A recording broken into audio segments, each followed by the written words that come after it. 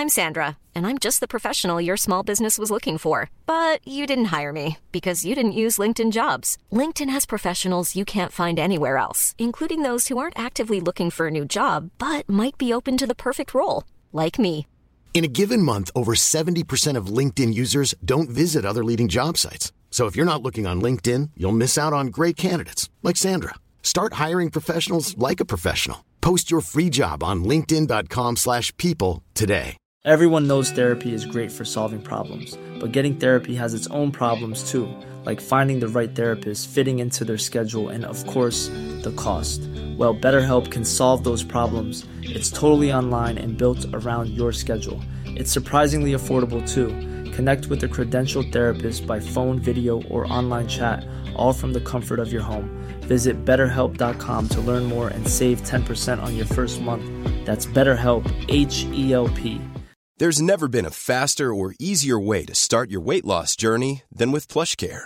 PlushCare accepts most insurance plans and gives you online access to board-certified physicians who can prescribe FDA-approved weight loss medications like Wegovy and Zepbound for those who qualify.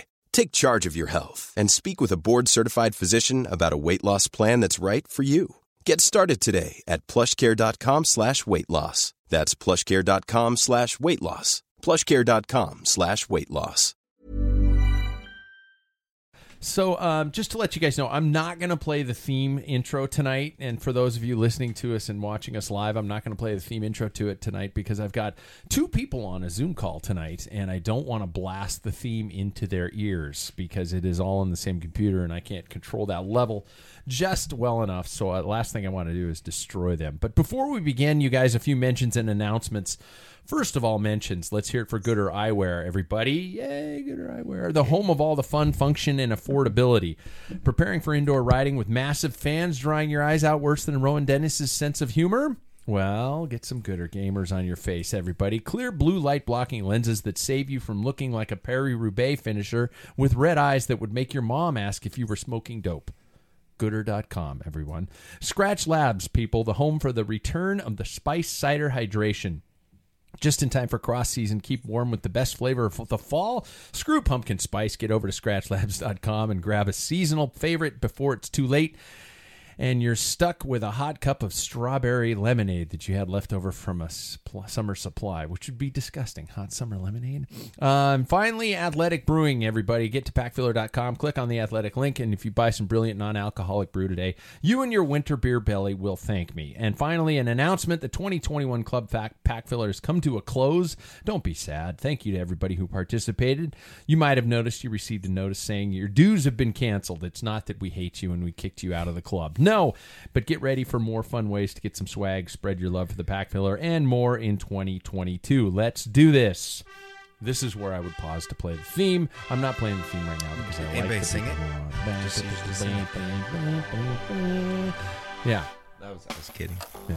Well, it happened, everybody. It was dirty. It lasted forever. It was oh so satisfying, and it was epic. And we are going to talk about it. It's time once again for the Pack Filler. You got the references there. I was doing. We're a bit separated tonight, but no matter there. So for introductions tonight, I'm once again going to place the ball in everybody's proverbial laps. So here's what I want you guys to do. I'm going to introduce you guys, and then I'm going to ask you guys for your guilty pleasure movie. The one that you watch when there's nothing on and you just want to sit back and enjoy, shut off your brain kind of a movie. You might not even tell people that this is the guilty pleasure movie you want to watch. So Can you have three? You only have one. You only have one. Can I say three? No. It's a timed podcast, Jack. So quick. I say them quickly. First and foremost, he is on Zoom tonight, but enough of that. Mr. Paul Main. Paul, how are you, man? I'm doing all right. What's your guilty pleasure? Yep. What's your guilty pleasure? Yep. I have to say Caddyshack. Really? Yeah. I was expecting Lebowski, but okay. Yeah, I could watch that forever, but that's not really that's top-notch movie. I don't consider that embarrassing to say. True. Guilty pleasure. Yeah, very true. That's a quality movie. Okay. But Caddyshack was pretty crappy, but it was funny. You know. Where the term red farts came into real realm. Second of all, he's actually here. Mr. Jack Broadhead. How are you, Jack? I'm good. What's your guilty pleasure movie?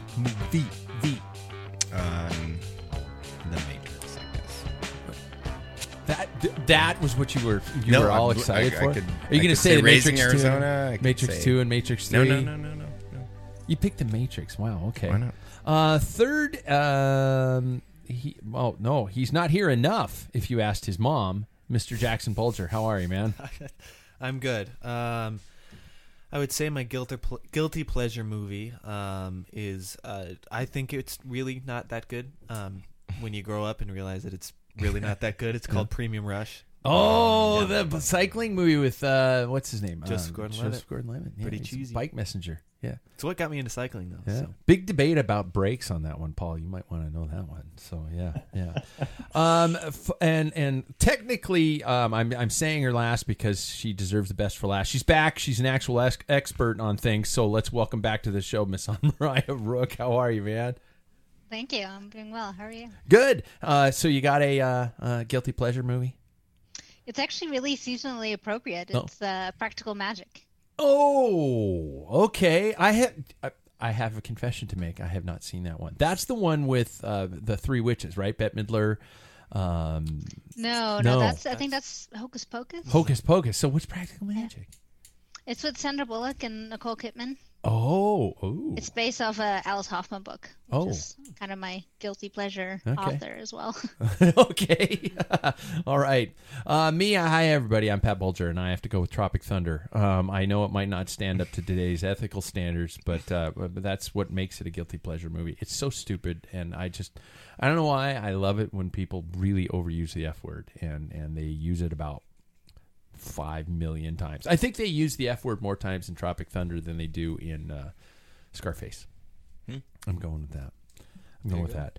So let's catch up with Mariah first. So I don't know if she knows I'm going to do this to her, but I'm going to just kind of get everybody caught up to how things have been with you. For those of our fans of our show who might not follow you on other platforms, how's your summer and fall been in terms of your cycling life?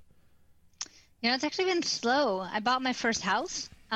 Which that process during this market in general is pretty stressful. And then we moved in and repainted, remodeled for about a month. So I didn't do nearly as much riding as I wanted to. But all the bikes are moved in, which means I'm officially moved in. And I did a few good trips, just, overnighters and short, close to home things. But yeah, I really, this may be my lowest mileage ever year. Oh. Well, you can blame COVID for that if you have to. Well, I also ride a lot more dirt nowadays, which definitely reflects in the mileage. Mountain or gravel when you talk about dirt? Mountain. Okay. Yeah. Now, what was the motivational decision behind that? Just joy or lack of traffic? Joy. It's something new with lack of traffic for sure. Yeah. I had a pretty bad crash several years ago and tried to stay away from cars as much as possible. And even on gravel roads, you still have to ride some trafficy roads sometimes. And when you're out on the trails, there's next to no cars. Okay. Any desire to pedal in angst in the near future? And when I say angst, I mean like a start line and a finish line and things like that. You got any objectives for that? Yeah, I'm actually doing a Leadville qualifier in November. So. Oh shit! I'll be pedaling with some sort of end goal, I think. Yeah. What is the now? I did it via lottery by unfortunate luck. So tell me about what Leadville qualification is. So it's actually, I got to do this qualifier because they, in 2020, they asked for people to defer. So even though I will get an entry, I also got a free race, and it's in just outside of Austin, Texas. So I figured free race, place I haven't ridden my bike before, why not? Yeah. But the winner of this race gets an automatic into the Leadville 100. Okay. What kind of distance is it? It's obviously not the full length. It's not 100 miles, it's 60 miles. Okay, well, shit, that's still pretty long. Yeah, that's still pretty substantial. So yeah, like I said, I haven't been on my bike much, so we'll see how that's gonna go. And my last question before we get into the show in earnest, can you put proof to the rumors of an eventual Portland World Championships? Have you heard anything? Can you give us any? It's a pretty active Instagram account. I wish it to be true, but I don't think it doesn't hold any weight as far as I know. Damn it. Jackson's got his arms crossed. He's kind of in pouty mode. Yeah. We're just like, because what's the park, Jackson? Forest Park. Forest Park up in there would be just so, the hills up in there and then the rolling roads. Just my time riding up there would be, oh my God, what a world's course it would be. Yeah. It'd be great, and would be far less controversial than Arkansas will be. Yeah. Yeah. Or where's the other one that we just found out about? There was. Oh, isn't it Rwanda? Yeah, Rwanda, which is got a lot of stuff going on behind it. Gentlemen of the panel, how has the riding week gone? Let's start with Paul online. Paul, how's your riding week been, Chief?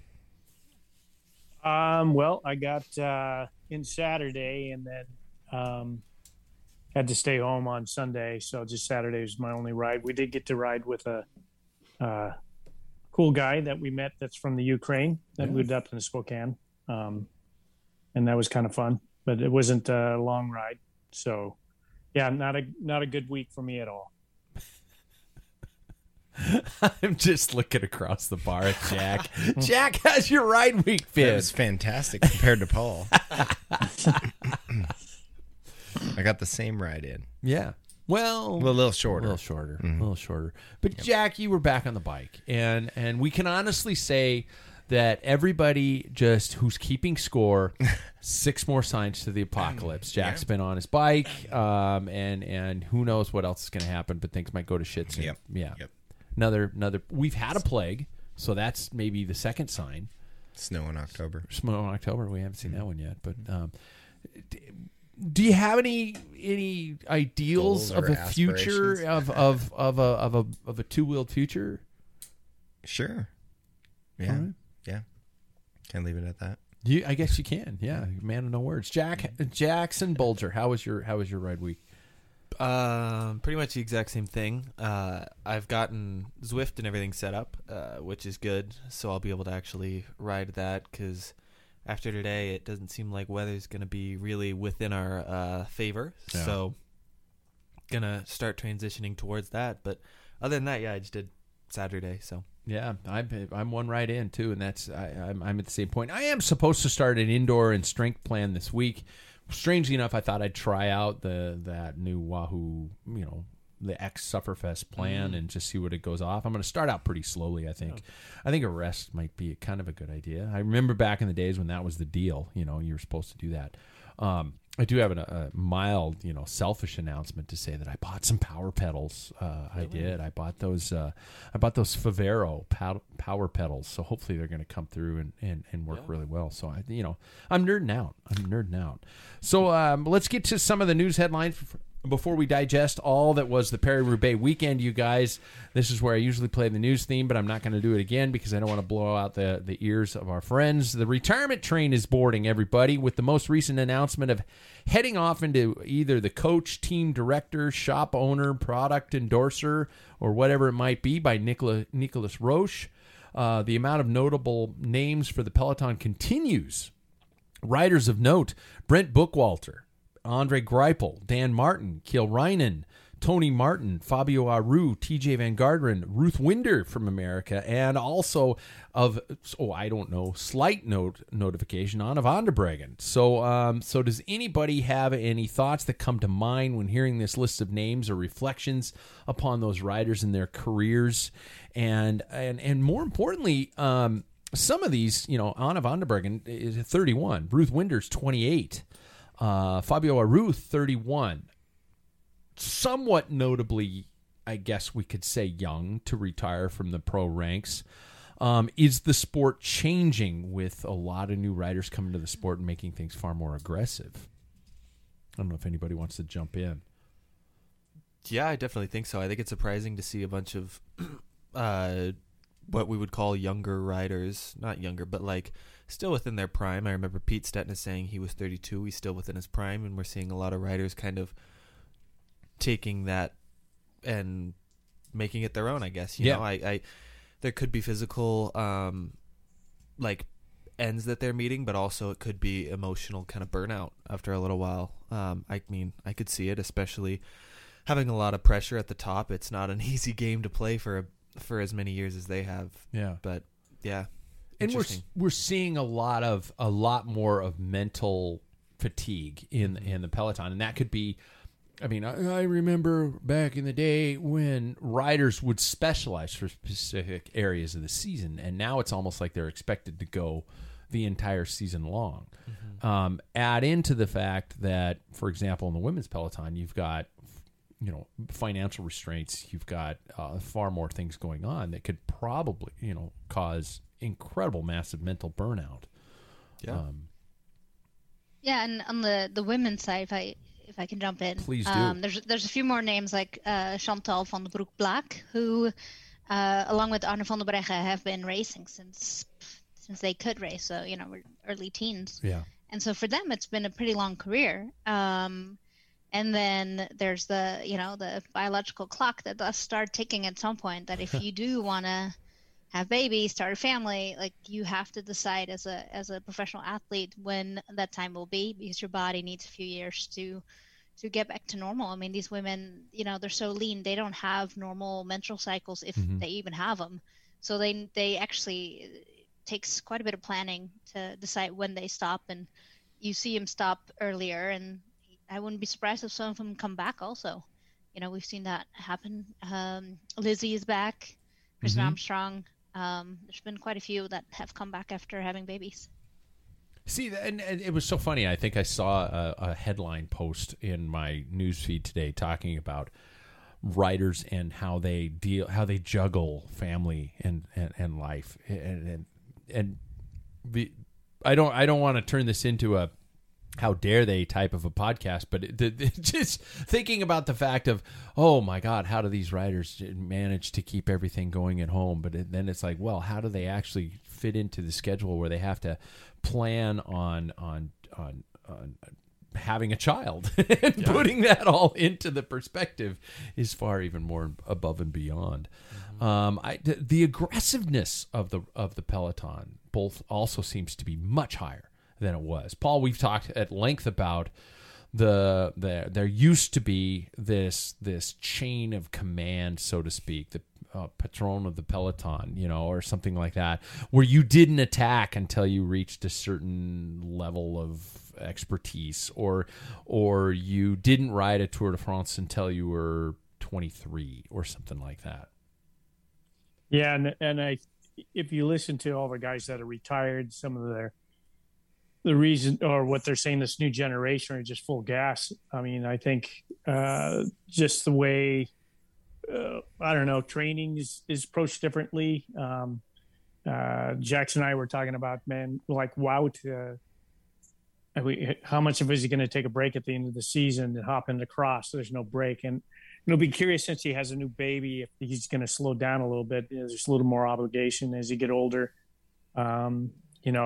Like Lizzie Digan, when she and her husband had to come to a situation, she kind of wanted to go back, and they both agreed. And he had, he gave her husband gave her 100%, go 100%. I got it taken care of. And that's kind of backing you're going to need when you start having a family. So you wonder, when life starts. Now my cat's attacking me here. Anyway, I got rid of him. Yeah, it's the aggressive riding, which is a good thing. It's making it a lot more fun for us to watch. And I think the old rules of, like you were talking about, Pat, you didn't, if you started early in the tour, you were there to watch and bring up water. Now these guys, like Remco, even at Worlds, there's some people say that he was, although supposedly playing the teammate thing, he wasn't. So, who knows? Yeah. Are there any riders that surprise you guys that they're still going? For example, Vincenzo Nibali, he just won his first race in probably 2 years. Peter Sagan, I hate to say it, and are we going to see, sorry, Jay, are we going to see a lot of riders going the way of the gravel, what do they call it, privateer or something like that? Is that going to be a much more appealing option, especially for those riders who have suffer from mental burnout and want to still be competitive, but not necessarily the rigors of something as severe as a professional career? Well, I think the gravel path is a great way to kind of prolong a career. If we look at a rider like Ted King, he's reaching that age where it's like almost who crashed in the Vuelta really hard? Alejandro Valverde. He's reaching those type of ages. Man, Yeah, and you see that. I mean, he got fourth at Unbound with a broken collarbone, 38, 37 years old. So it's like it's a great way for these riders if they want to continue on their careers in another way. However, now it depends on which path you choose. Do you want American gravel or do you want UCI gravel? You don't know what you're going to get anymore because there could be hard on 22-year-old pros that are only gravel. Yeah. So you don't know where it's going to go because the young guns can stay in the road, but they can also stay on the gravel now. So it's an interesting, change of how things are working now. Thanks. I think the older guys will specialize more on pick a path and stick with it. Where like a guy like Wout and Vanderpool are such all arounders, or proving to be, and Pitcock. I mean, yeah. It's like, well, okay, I'll just get out of their way, and I'm going to pick something I can be the best I can be at. If it's a stage race or one race, as they get older, the twilight. Yeah. Go, okay, this is the one race I'm here for. Yeah. It makes me wonder if we're leaning towards a trend for riders to burn out earlier in their career, with the extreme nature where you're seeing some of these riders who are doing so much amazing things throughout an entire year. I mean, I'm flipping back and forth between the men's and women's pelotons here, but then you've got somebody like Marianne Vos who's just like consistent, always crushing it and always involved. There's got to be a lot of mental strain, and I can only imagine, at what point there's a breaking point. How long do we have Marianne Vos left? Mm-hmm. Until she gets tired of it.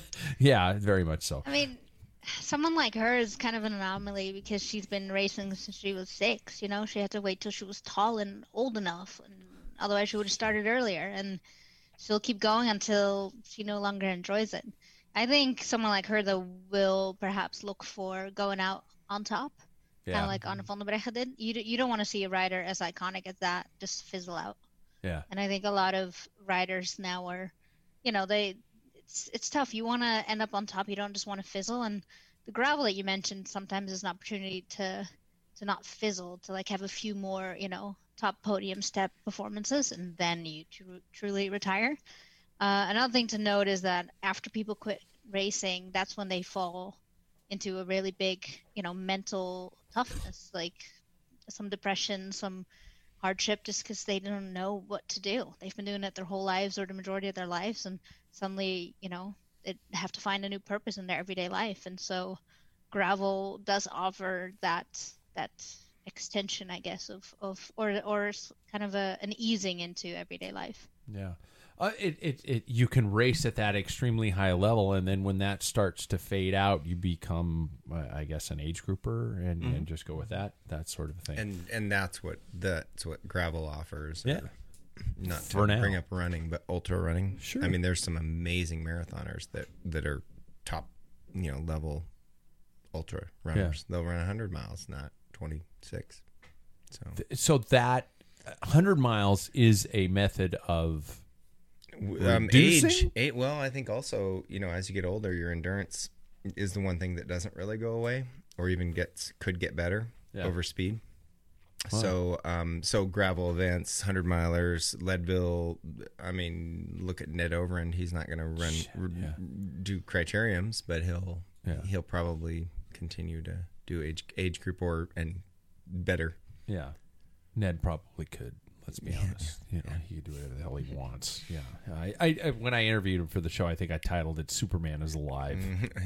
Yeah.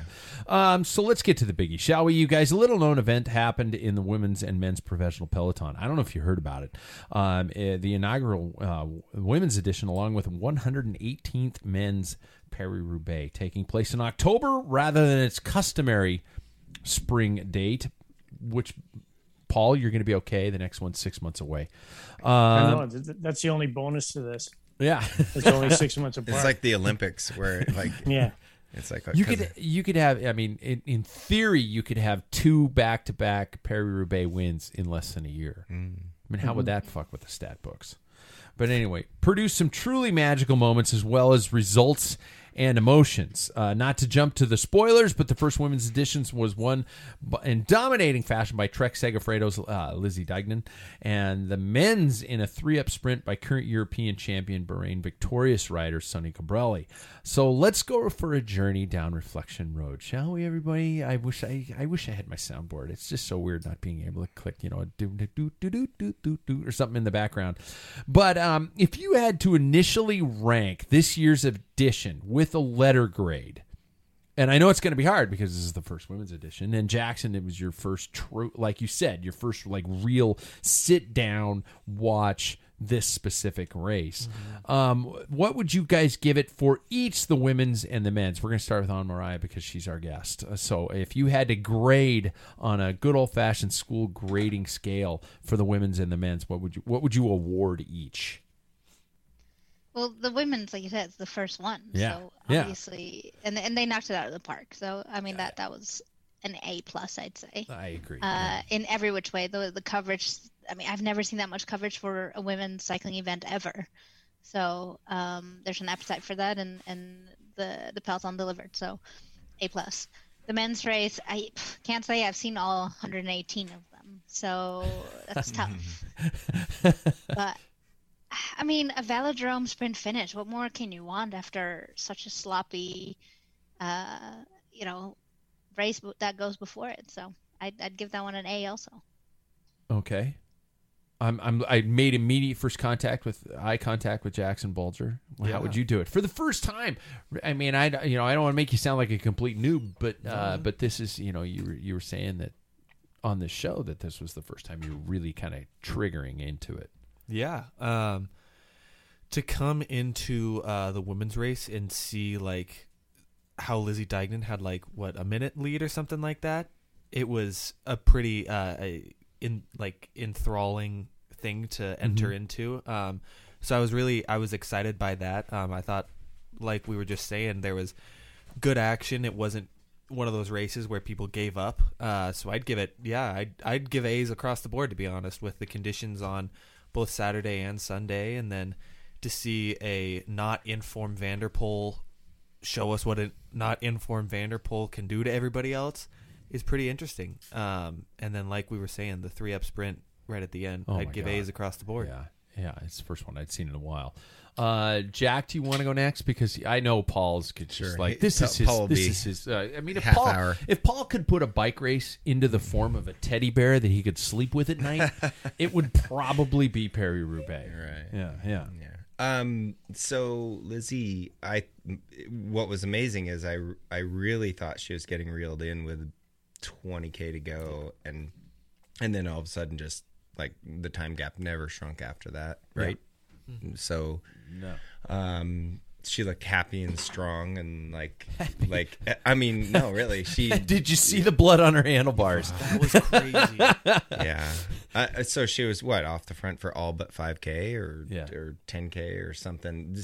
She went early. She was gone. She was off the front for over 80K total. Right. Yeah. Well, it ended up being an accident. Like it wasn't a planned attack, which just makes the story even better. Yeah. So, like I went for being the first person on the cobbles. I don't think she ever considered like, oh, this is the race-winning move, which makes it even better in a way. Her bike handling was amazing because she had some crossed-up moments that were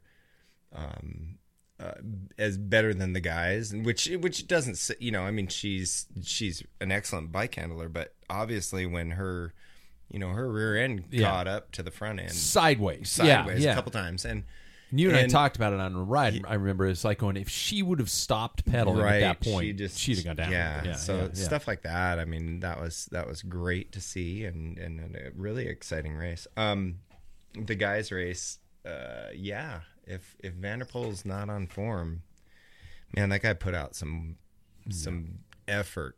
Yeah, it's huge effort. So your grades? Yeah. Oh, it's my turn. It is your turn. That's all right. You get a trade. I think everybody's going to do A's across the board. Yeah. So. Paul Main, here's your window. Mm-hmm. Well, the ladies put on a heck of a race. Like mentioned before, that wasn't a planned attack. Lizzie was supposed to be the third protected person. She just wanted to see the cobbles at first, to hold that off. And boy, I mean, Trek Segafredo had it well done, pegged. They had,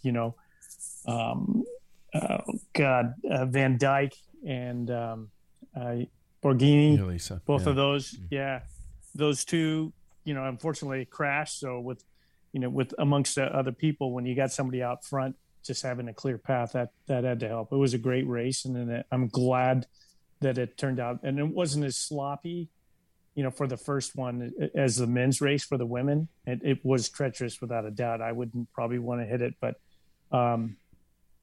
still it was a good show. And I think the impressive part is here's Voss, who's got tons of world champion cross champion. She was making time on Lizzie on the cobbles, but Lizzie was able to hold her off on the paved, any sections in between. That says a lot for her. And to be 80K off like that, it was a heck of A+ without a doubt. That was a great first year. For the men's, I think you gotta have to put. I give it an A. It's one of the best sloppy ones I've seen since '84. When Ivan Mario in '86, and 2002 was the last one. It was really bad, and that's when Boonen actually ended up being on the podium on his first time, and so that was pretty good. But the way it finished this year was slightly better than 2002, especially because you see Johnny Moscon, who I absolutely despise. He's a pig, and then have him see him falter. I was just sinking my head, going, "Oh no!"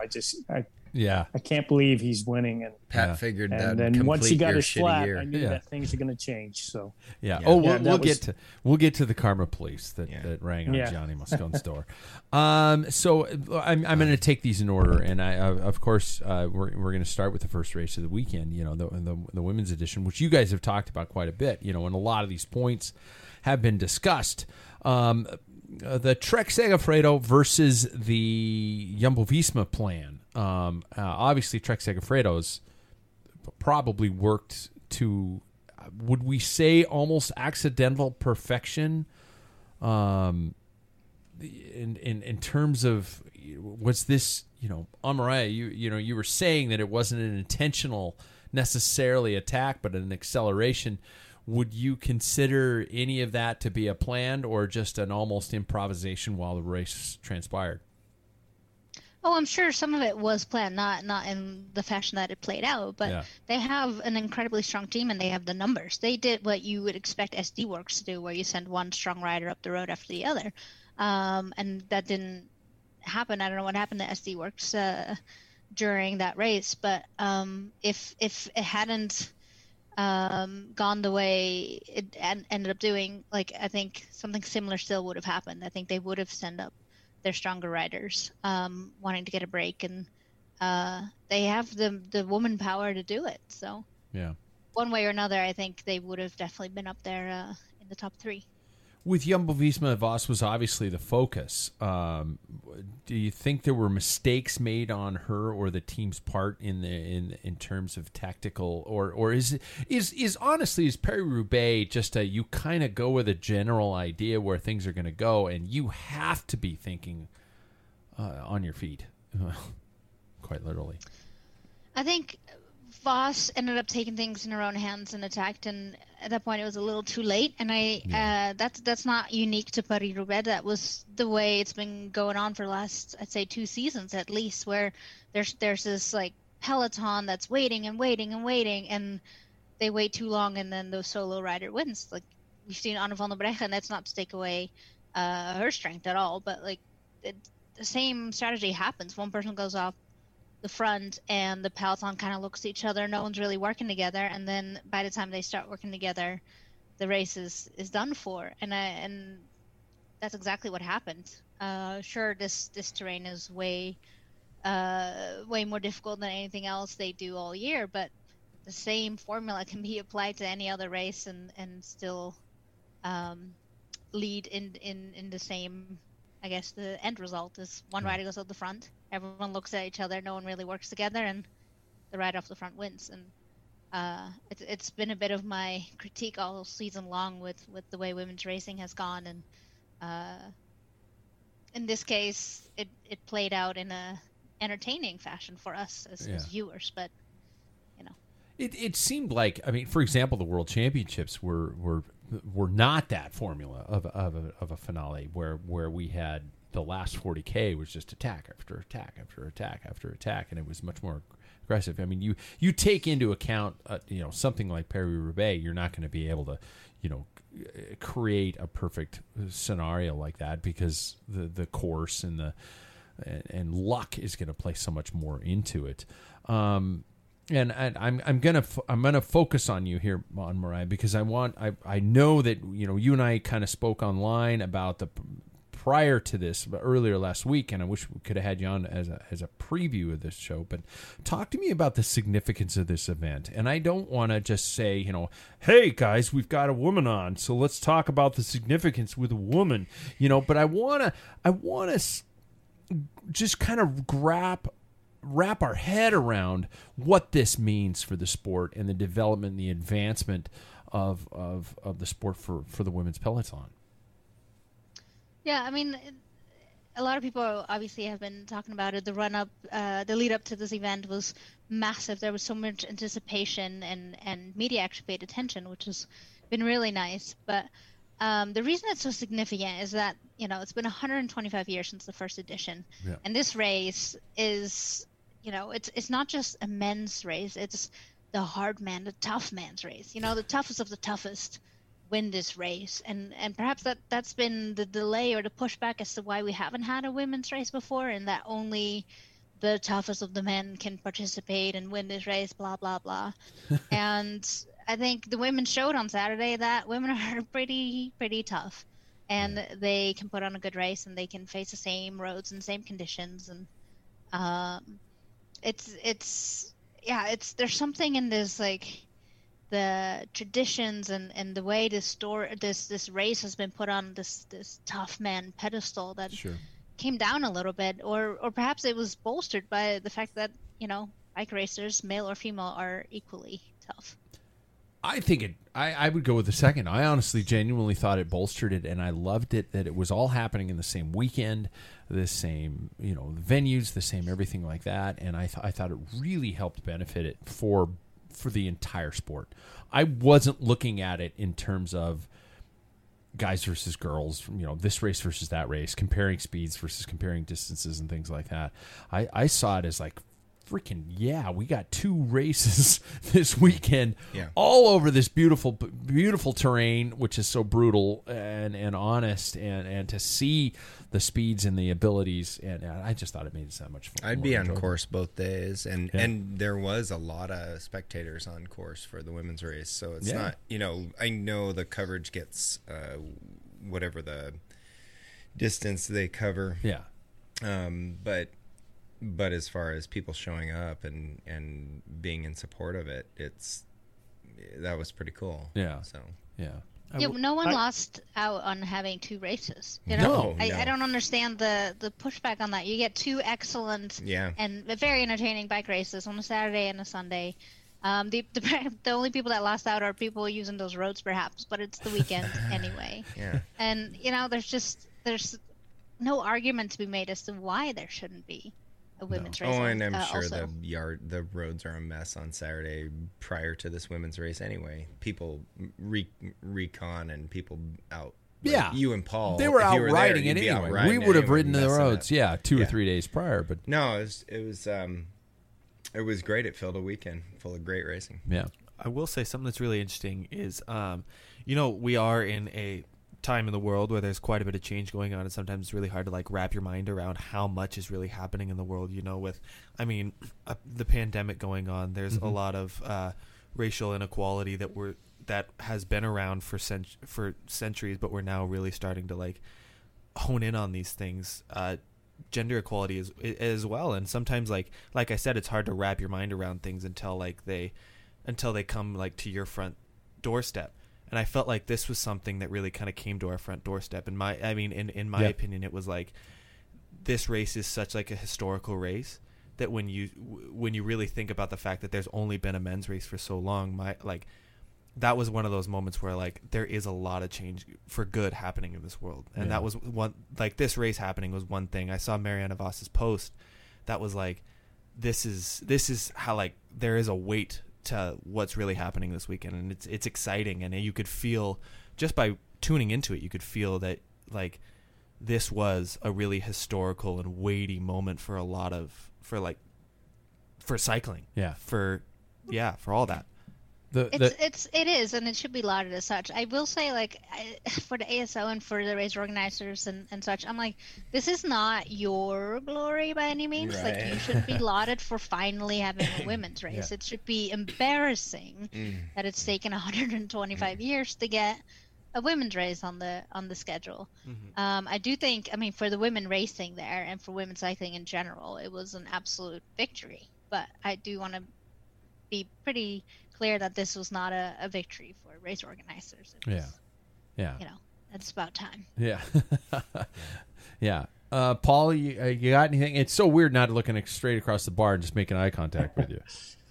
I don't know. I like the idea that the women's race was on a Saturday and the men's were on Sunday.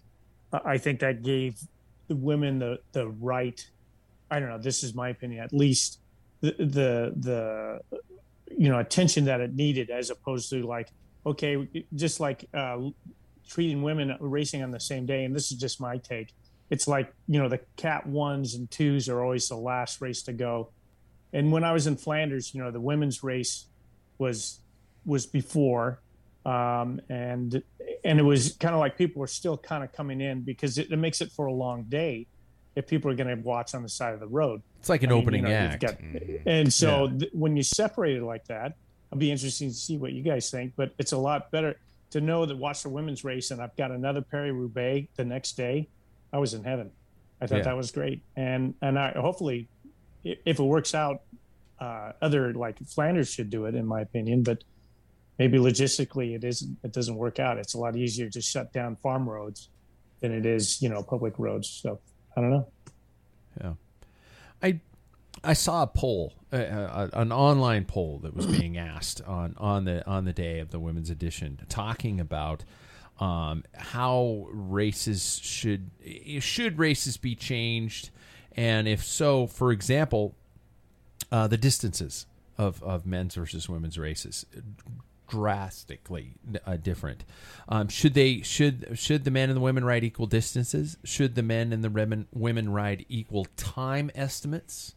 I didn't write this, or should we keep it as they currently are? In terms of the event itself, Phil Liggett. Poor Phil, bless Phil. He's not 100% on his game as he used to be, but he kept mentioning constantly, this is the same stretch that the men and the women rode, and things like that. And he almost said it ad nauseum. And at some point, I was just going, "What's your point, buddy?" But there are discussions of should the races be of equal distance. And again, on Mariah, I'd like you to kind of comment on this first and see what you think in terms of the actual courses and the races themselves. Yeah, it's a tough one, right? Because in this case, we had a great, I have nothing bad to say about this course, but the Olympic race, the women didn't get to go up Mount Fuji, which was the icon of the race, and that's a real bummer. And so I think this is why the UCI has what's called an athletes commission, where riders get to give feedback on everything from their rules and regulations, and as well as the lengths of courses. There is a UCI limit as to how long a bike race can be, which that I think is rather interesting, because it really should be up to the riders. And so there, in my opinion, there should be more input from the athletes commission or from the peloton. It should be kind of a case-by-case basis. Hiring for your small business? If you're not looking for professionals on LinkedIn, you're looking in the wrong place. That's like looking for your car keys in a fish tank. LinkedIn helps you hire professionals you can't find anywhere else, even those who aren't actively searching for a new job but might be open to the perfect role. In a given month, over 70% of LinkedIn users don't even visit other leading job sites. So start looking in the right place. With LinkedIn, you can hire professionals like a professional. Post your free job on linkedin.com/people today. Cool fact, a crocodile can't stick out its tongue. Also, you can get health insurance for a month or just under a year in some states. United Healthcare short-term insurance plans, underwritten by Golden Rule Insurance Company, offer flexible, budget-friendly coverage for you. Learn more at uh1.com. Anybody else? That's the first thing I thought of, so well said. Yeah. Something that came to my mind was, like, with Unbound, or formerly DK, like, they don't make a men's 200 and a women's 150, you know? Yeah. Like, it's all, I don't know. Everybody can ride the race. Yeah. You know, I guess I don't get it. And I also want to, before we do switch to the men's race, I also want to comment on the fact that we in terms of TV coverage, I can't stand turning on coverage and seeing there's only 40K left in a race or 60K left in a race, and here we're looking at the women's tour, which is underway right now, and there is no TV coverage of it in England. There's nothing. And the only way we know what's going on is through written journalism, and that's just, I don't, in this day and age, I don't understand it. Where even we get to the point where a couple people with some fucking phones can go out there and give me enough coverage to give me an understanding. It's not that they don't have the capability to do you think it's like that. Old school patriarch bullshit from, the old guys have been here too long and it's time to get, some young, newer people on race promotion, Europe, and I'm not sure. Maybe it's just extremely sexist compared to like here. And I know we have our problems here with like with pay on women's, soccer and such. But you take a race like Roubaix, and it's probably been promoted and handed off to the next guy for so long that it's slower to change than a new race or a road race that didn't, if you know what I mean. It's so maybe getting them also died pure off. money. Like it's and viewing rights. Like I hate to say, but NBC in the US just screws everyone that's a cycling fan. Like even with Peacock and everything else, you still or Flowbikes. I don't know if you guys have Flowbike subscriptions. Half the time I log in and it says not available in your region. Because still NBC buys up the streaming rights, but then doesn't stream it. So it's a little bit of coming from all ends, and I think at the heart of it, it's finances really. I've talked at length about my relationship with Flowbikes and their just confusing nature, and exactly as you say, because then you go to GCN, and GCN has great coverage but only of specific races. I think the NBC domination of specific races hopefully is going to slowly come to an end. Paul, I usually ask you, shit, dude, where's the race? And we're juggling this constantly. Yeah, it's when it came to the women's tour, I believe I just heard, like on a podcast, some of the problems with TV was usually the women's tours earlier in the year, but they had to reschedule. It's jammed down in the calendar. They lost some of their sponsors because that time of year, that whether I don't know what it is, but they said for the people that used to be able to help finance this is gone. It is a money situation. Which is unfortunate, but and I agree. When you got like a company like NBC, Comcast, just dominating, and you can't even use any footage whatsoever of the tour and put it on YouTube, or you're going to get blacked out because NBC has the rights, and it's just garbage. It's unfortunate, but I wish there was a direct, like whether it's all Flowbikes or all GNC. Or GCN, that would be a dream. But I pay for 4 streaming places, for cycling. So It would be nice if it's packaged and hopefully never on NBC. Yeah. Let's take it back to go ahead.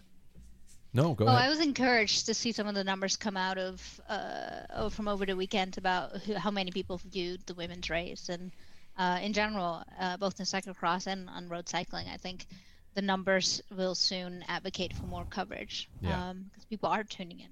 Yeah. As we mentioned earlier, people don't really care that it's women, that it's perhaps a little slower. It was still, entertaining, and they'll watch it. Yeah. Do you think it helps that it was on Sunday too for Roubaix, getting people to view? I just say that, like even for me, like to watch the women's Flanders, I got to wake up at 1 a.m. because that's before the men's, and so I sure hope that if others, I guess I'm trying to lean towards, I wish they would put the women's race that can go back to back on a Saturday on or vice versa, days. whatever. Yeah. But split up those days. It's going to help both. I mean, it's going to help out women a lot. So I don't know what your take on that is. I mean, if you look at the cyclocross numbers, that would probably, strengthen your argument because they tend to be, especially at the World Championships, a different day than the men's. But I wouldn't know. That's one we'd have to look at data and see what the numbers show. But I think in general, cycling, as long as there's more coverage in general and more coverage of women's cycling will hopefully bring more viewers and also bring more coverage of more races, because there's still only, like, the women's tour is a massive race for women, and the fact that isn't available on TV is a first for them, and B, just a real bummer after everyone is riding this high from Saturday and they're like, oh, this was super exciting, can I see another women's race? And then when we'll next season, I guess, is when the next time we'll be able to watch something. Frustration is it maybe. So let's take it. Let's continue on with Paris-Roubaix and then the Sunday edition. And I'm gonna just throw out a couple things. We did mention some of us who have we seen a wetter version. I keep thinking of years in which, oh my God, the year Andre Schmid won was a mud fest. 94. Yeah. Okay. I knew you'd do that. Someone knows his trivia. Yeah. The carnage, just the fact of seeing the incredibly reduced peloton rolling into the Forest of Arnberg this year. Usually that's where everything's just going absolutely insane, but the attrition leading up to that point was so much more over the top. This just seemed, and do we associate that just strictly with the fact that we went from April to October? I mean, hopefully, I guess the riders would be happy if they never did another October Paris-Roubaix again. So I've just thrown a bunch out there, and I'm going to let Paul kind of jump into this because I know this is your baby, this is your wheelhouse.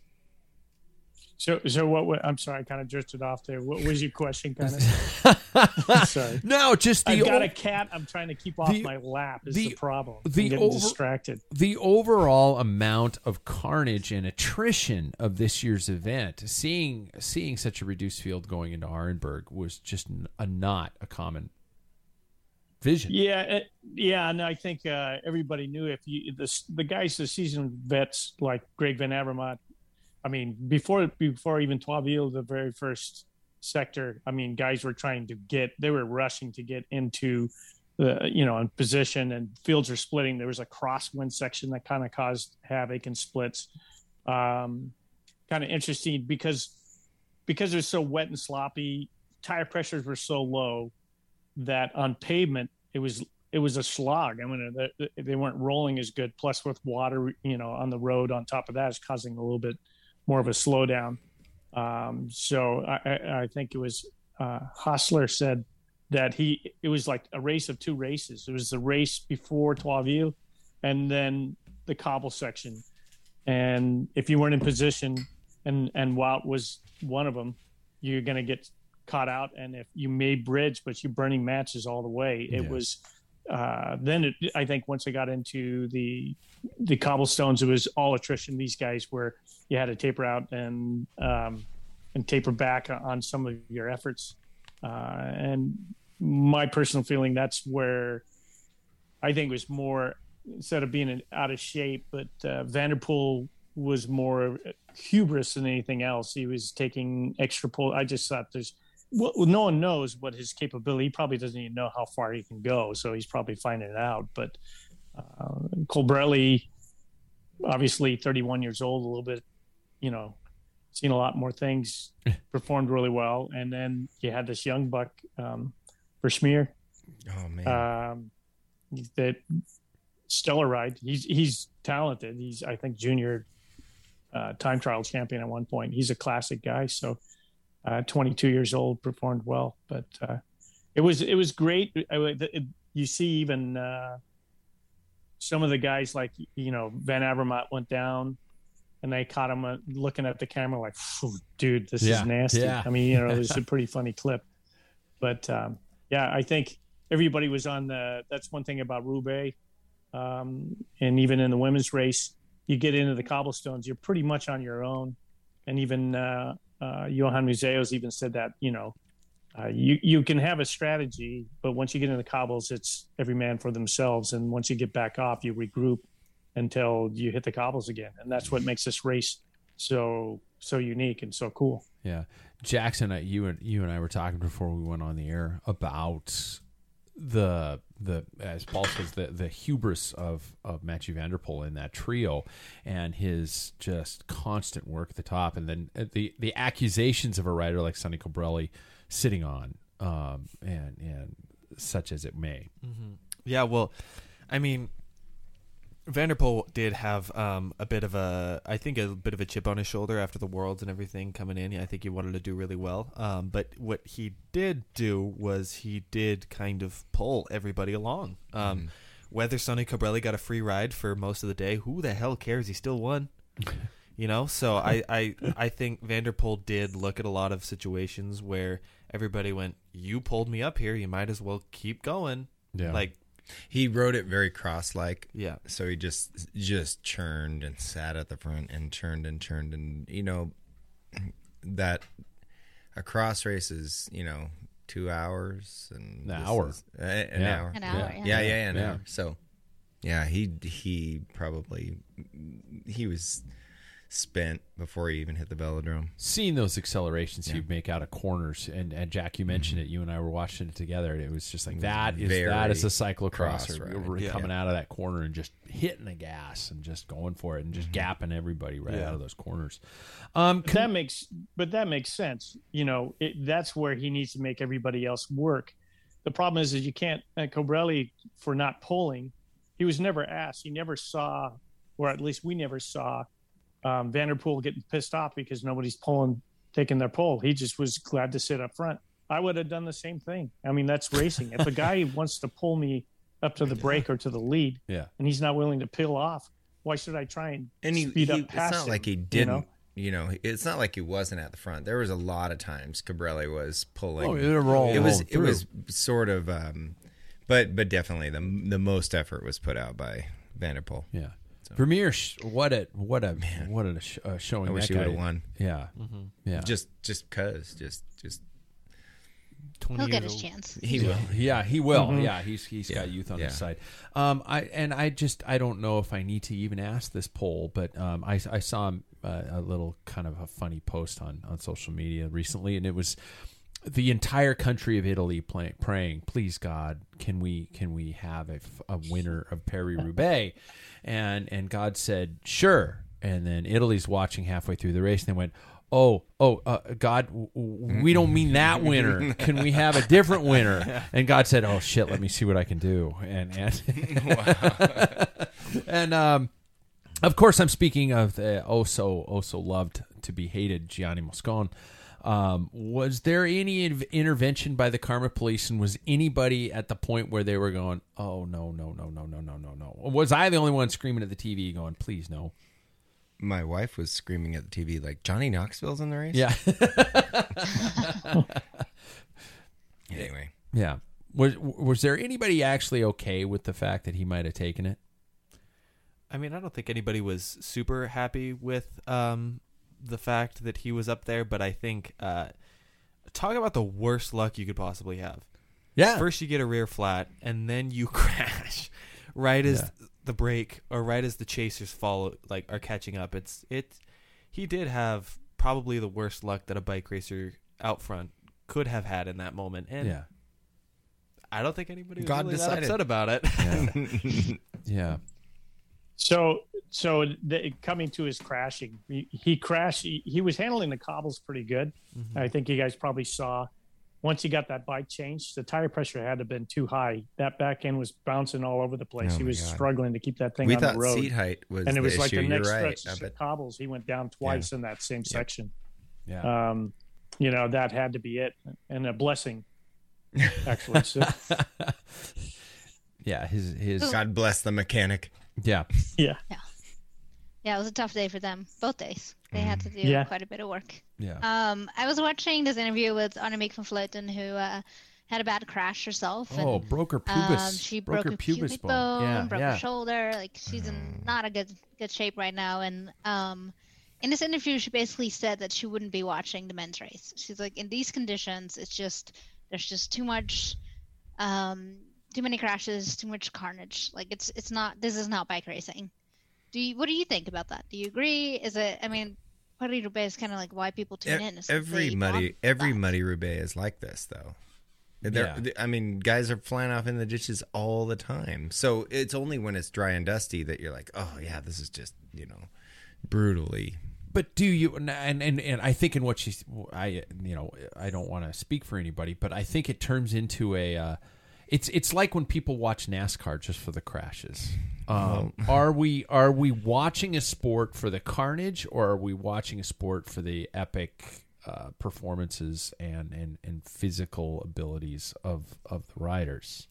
Yeah, it was definitely tough because there were some pretty bad crashes. The one that comes to mind was when Luke Rowe got just clattered into from behind. I think Rowe had a flat. Yeah, and he was just trying to get back up. Yeah.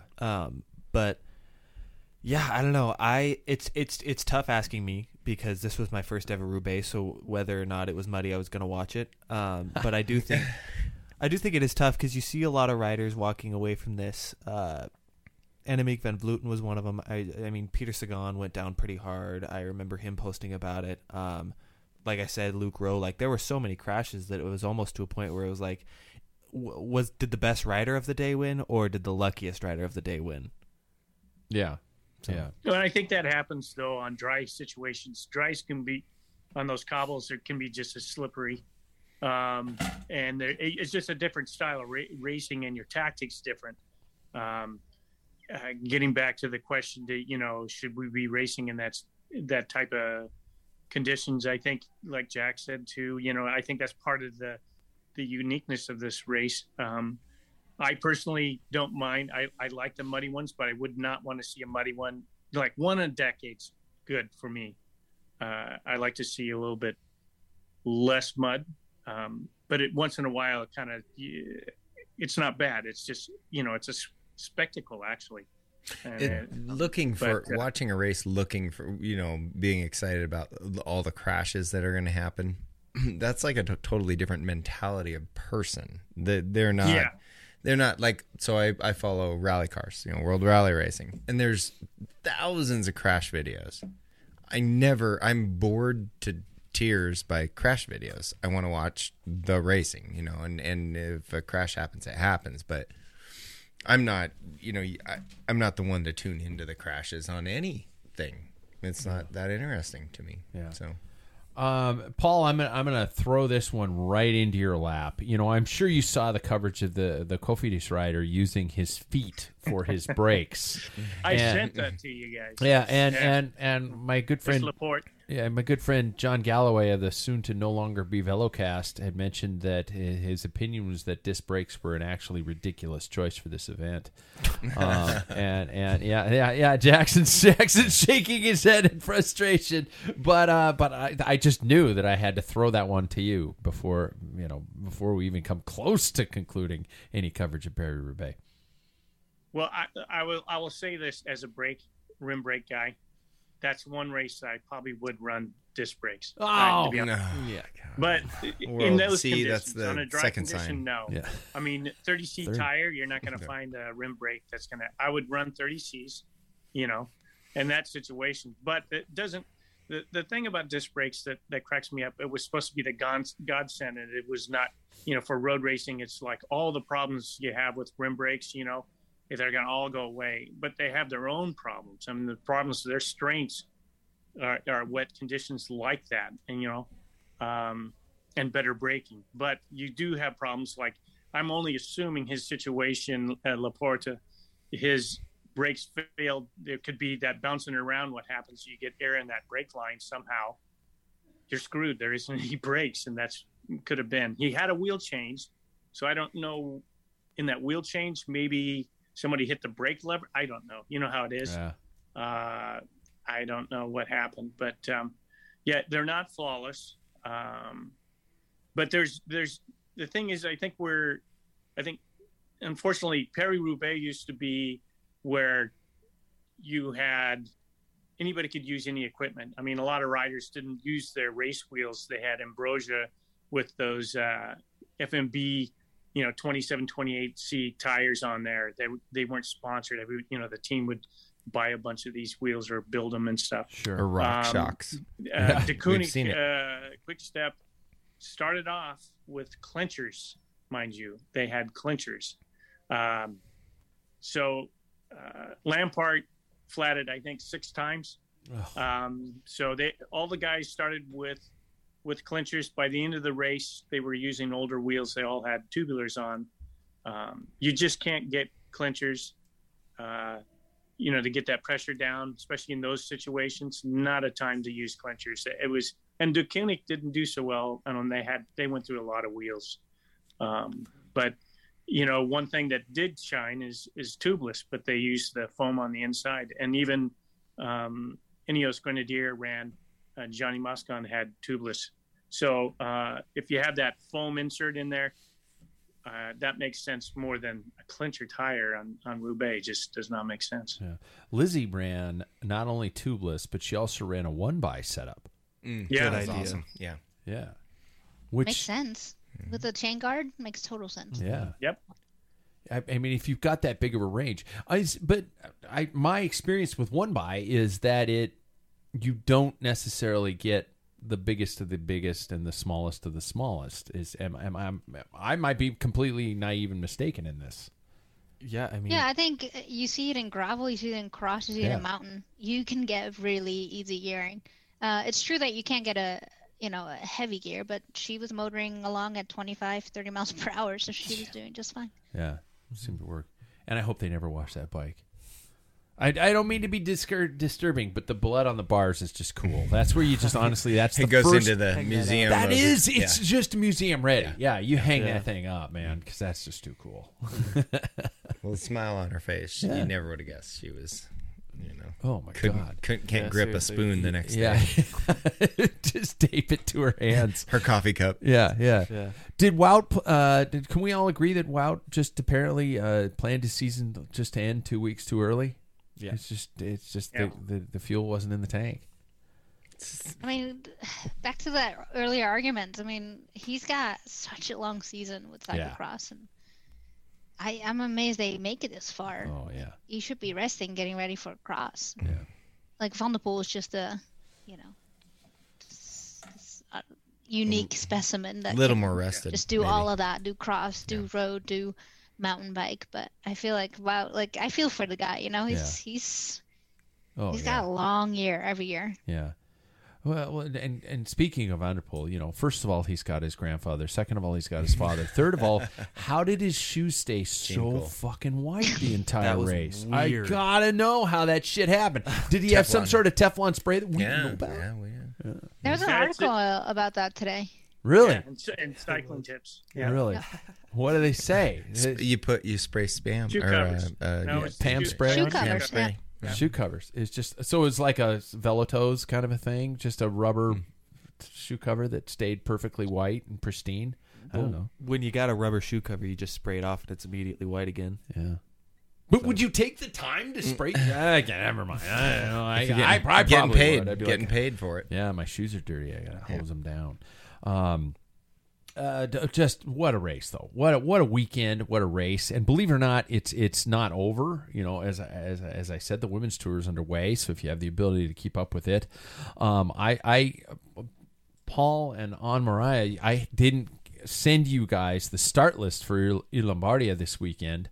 But I don't know if you guys want to even kind of venture into that. But we usually do sit back and make a pick of a good 2 or 3 riders, and I usually allow 3 riders for that. And if I don't know if you guys have your devices near you and you guys want to look up Pro Cycling Stats, while the 3 of us can venture into our picks itself of what we would call, like, you know, the race of the falling leaves, the end of the season in large. Como to Bergamo, 239K, over 4,500 meters of climbing.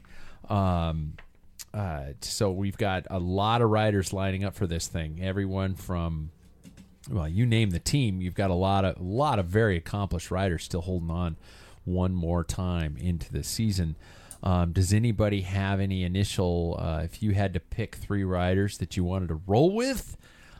Jackson, you and I had a few moments down here to kind of get things dialed in. Do you want to jump right into the foray and see what you got? Yeah, it's difficult to pick a rider. There are definitely a lot of them here. A lot of outside shouts that could definitely make it into the top 10, or if not winning. But I will pick pretty similar to who was at the finish last year. So Tadej Pogačar. I think this is a pretty good race for him, along with Primož Roglič. And I don't think he's going to post up too early this year. I think Julian Alaphilippe. Damn, that's good pick. Yeah, I think those are the 3 that are probably going to take it to the line this year.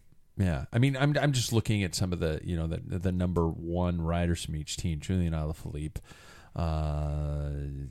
Max Schachmann, Mikel Landa, believe it or not.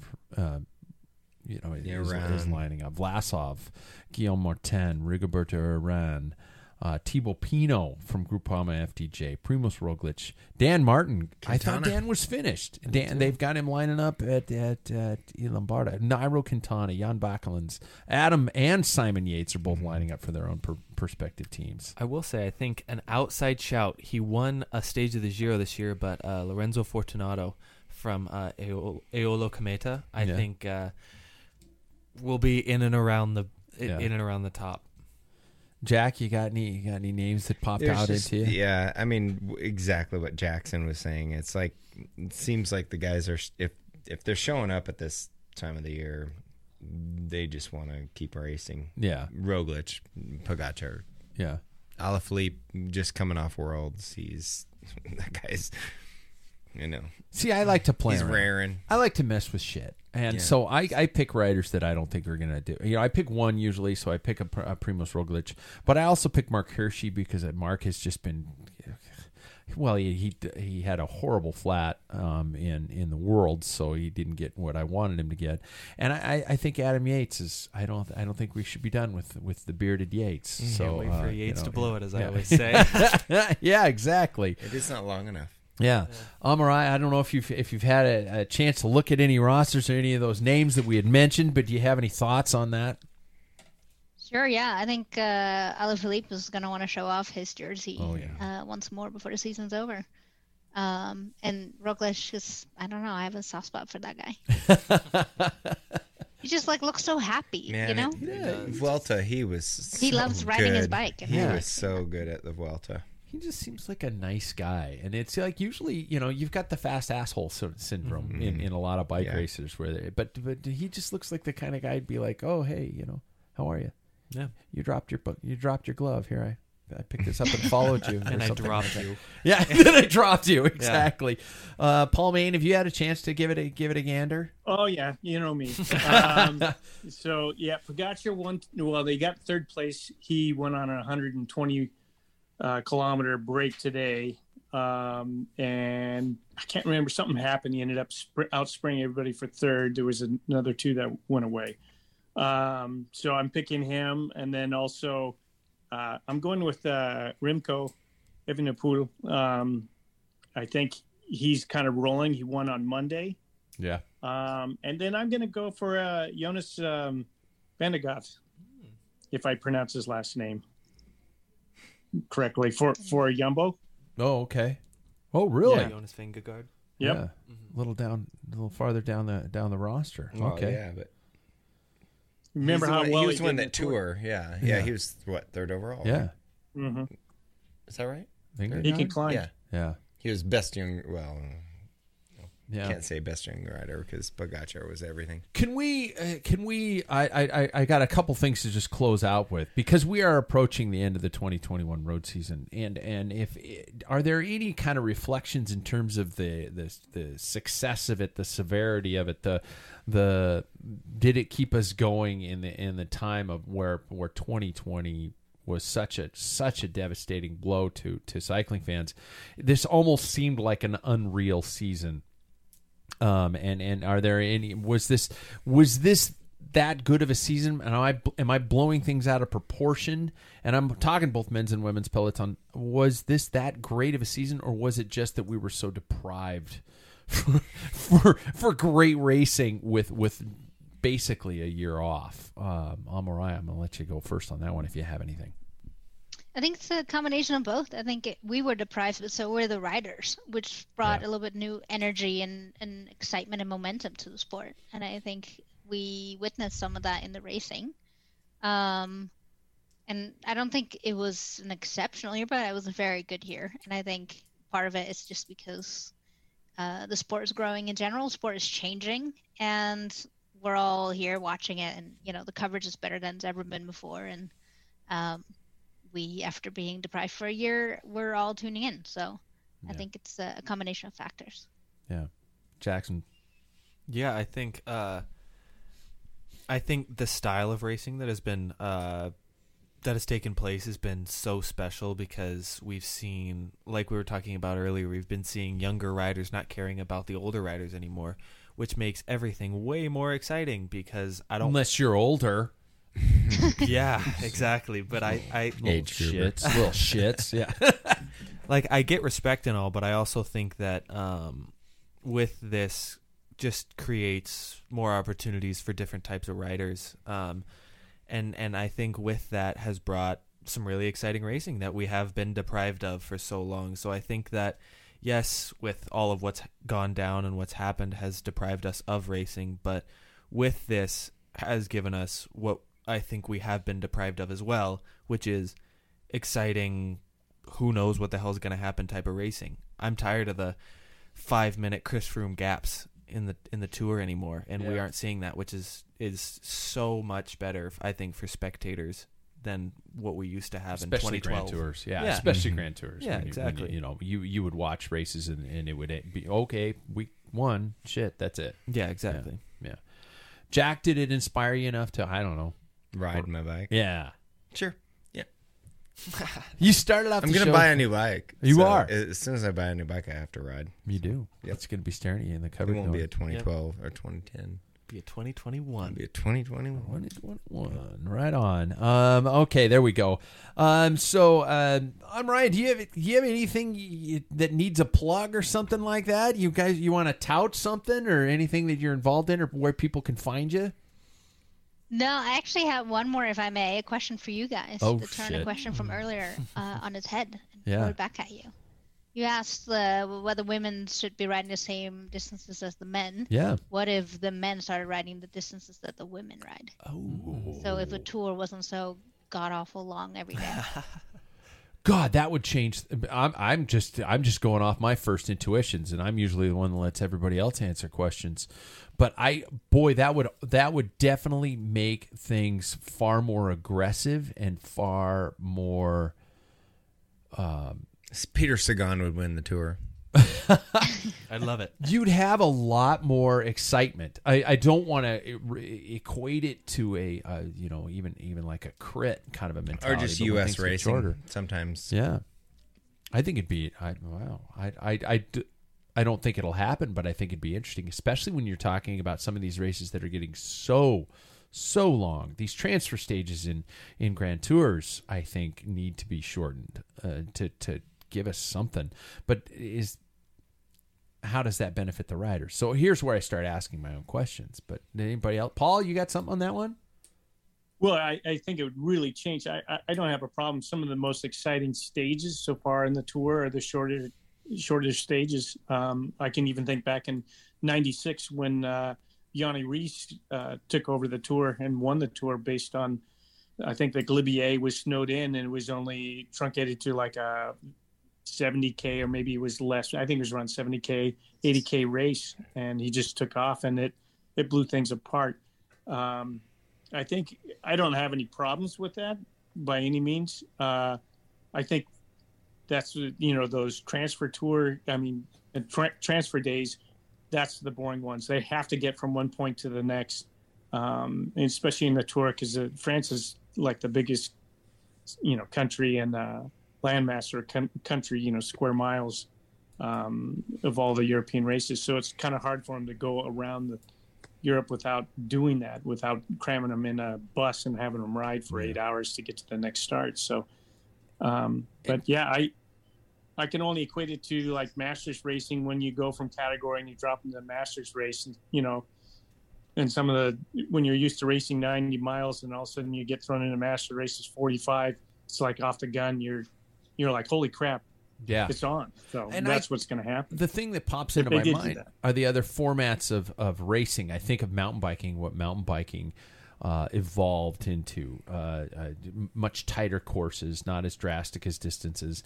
And I also think of gravel. And I think of gravel from a TV standpoint, I think would be boring as hell to watch. Wouldn't it? And yet people watch DK this year. I was going to say. Yeah. Theirs sucked. But do you think they watched it just simply out of the fact that it was on? I tried tuning in, and oh my god, did it suck! It's one of the most boring things I've ever watched. Yeah. And it's also to attend to the question. It's like, honestly, I'd probably watch the Vuelta. The Vuelta this year was awesome. It was really good. It finished up so good. See, and the thing is, I bet it was, but those damn climbing stages are so boring because it's all uphill. when the climb takes an hour and a half to get 8 miles, and it's brutal. Yeah, like some of those sprint stages where I'm like, oh, I gotta wait 3 hours to see Sagan get fifth again. Like, I don't like. I think that would make it super interesting. Yeah. I have a short attention span though, so like, yeah, I don't know. I've watched a ton of, and sorry to go back to this, but ultra running. It's all right. 100 mile, like Western States, and there's a lot of drone coverage. It's one dude running, and did it drone on and on? Fuck no, I'm like. See how I did that? So I guess I like watching paint dry. Yeah, personally. Really? Yeah, sure. Yeah. Mm-hmm. Okay, so back at you. How about your own question back at you on Mariah? What do you think? I think it should be somewhere in the middle. I think the Grand Tours are entirely too long. Like most of people, I don't tune in till the end or watch the highlights because nothing interesting happens, and I prefer the more aggressive action, fireworks-filled racing. Yeah. So, I think the answer is somewhere in the middle. But I always think it's funny. People are like, well, the women, maybe we should make their races longer. I'm like, or we change cycling and make them shorter. That's a great idea. That's a great thought. It's crit racing in the U.S. I watched the tour. Fun. I watched the tour 3 times a day, though. You do. During the day. The whole stage? You're not like Paul Main getting up at 6 a.m. and watching it. But I'll get up at 5 or 4 and watch the start and the whole race, and then it's on it, whenever. And so then I watch it 9 o'clock at night. No, there might be something different. There's a different commentator later in the day, so there's a different view. So, I watch it a lot when it's on. Do you watch every single waking second? No, Paul, did you watch every single waking second of Paris-Roubaix? Did you watch every single waking second? Maybe. Paul. Oh, you're talking to me. Yeah. I got lost. The cat. No, I didn't. I had to go back from the start. So, typically, nothing really happens. But when you see the conditions that they were in, I had to go back because I turned it on right as they're ending 12U. Yeah. And so, then you see like ones and twos coming in, and then the water. I thought, I got to go back. So of course I went back and started watching how it unfolded from the start. So that meant I'd have to get up at 2 a.m. I didn't get to bed till 10 o'clock that night. So I wasn't going to miss just pavement. In a dry situation like described, it can be quite kind of dry. It'd just be the Koenig controlling the brakes, but this year is a little different. Yeah. Okay. Paul, are you in the she shed? No, I'm down in my basement. In the TV room that we remodeled. Space. Yeah. That's a electric fireplace that you see in the background. What's your cat's name? But Jack has nothing to do with the show. We've running late on time and everything like that. So, so there we go. I mean, usually we don't spend a ton of time on recap, but I think that race in particular and recap and that this season deserved a little bit of a reflection moment. Even though we did look ahead to Lombardia this weekend, and then I guess we all switched our brains to cyclocross and Zwift racing. Yep. Yeah. Paul said yep. He said yep. He said yep about the cyclocross. Or cyclocross. Yeah, exactly. So, well, first and foremost, Anne-Marie, thanks for coming on. It is good to have you back here. Thanks for having me. It was a pleasure.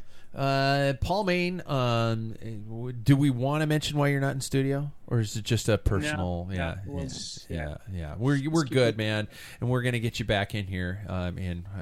Next week you'll be back here. I'll be ready to roll on Sunday. Yeah. Jack Broadhead, go ride your bike. I did last week. Once. That's better than the weeks before. Better than nunts. Yeah. I'm not riding this weekend. I'm just throwing that out there, guys. I'm going camping with the wife. So there you go. So I guess I just invited people to break into my house and steal shit. There we go. Yeah. I got a key. Yeah. Anybody wants in? Thanks, Jack. Thanks, Jackson. I appreciate it, buddy. And Jackson, thanks for being here, man. Yeah. Even though we're not feeding you, and it's so weird having you leave through the studio door and not going up and saying goodnight to your mom. I know, right? Yeah. Screw that. Wow. Yeah, there we go. And thanks to all the listeners, and thanks for everybody. And like I said, for those of you who are wondering why I cut you off the list in terms of paying me money every month, that's because we're coming up with new and exciting stuff for the next season. So everybody stay tuned, tell a friend about the show, like us, follow us, all that wonderful stuff, and we will catch you next week. Thanks. Thank you. Planning for your next trip? Elevate your travel style with Quince. Quince has all the jet-setting essentials you'll want for your next getaway, like European linen, premium luggage options, buttery soft Italian leather bags, and so much more. And is all priced at 50 to 80% less than similar brands. Plus, Quince only works with factories that use safe and ethical manufacturing practices. Pack your bags with high-quality essentials you'll be wearing for vacations to come with Quince. Go to quince.com/pack for free shipping and 365-day returns. Mom deserves the best, and there's no better place to shop for Mother's Day than Whole Foods Market. They're your destination for unbeatable savings, from premium gifts to show-stopping flowers and irresistible desserts. Start by saving 33% with Prime on all body care and candles. Then get a 15-stem bunch of tulips for just $9.99 each with Prime. Round out Mom's menu with festive rosé, irresistible berry chantilly cake, and more special treats. Come celebrate Mother's Day at Whole Foods Market.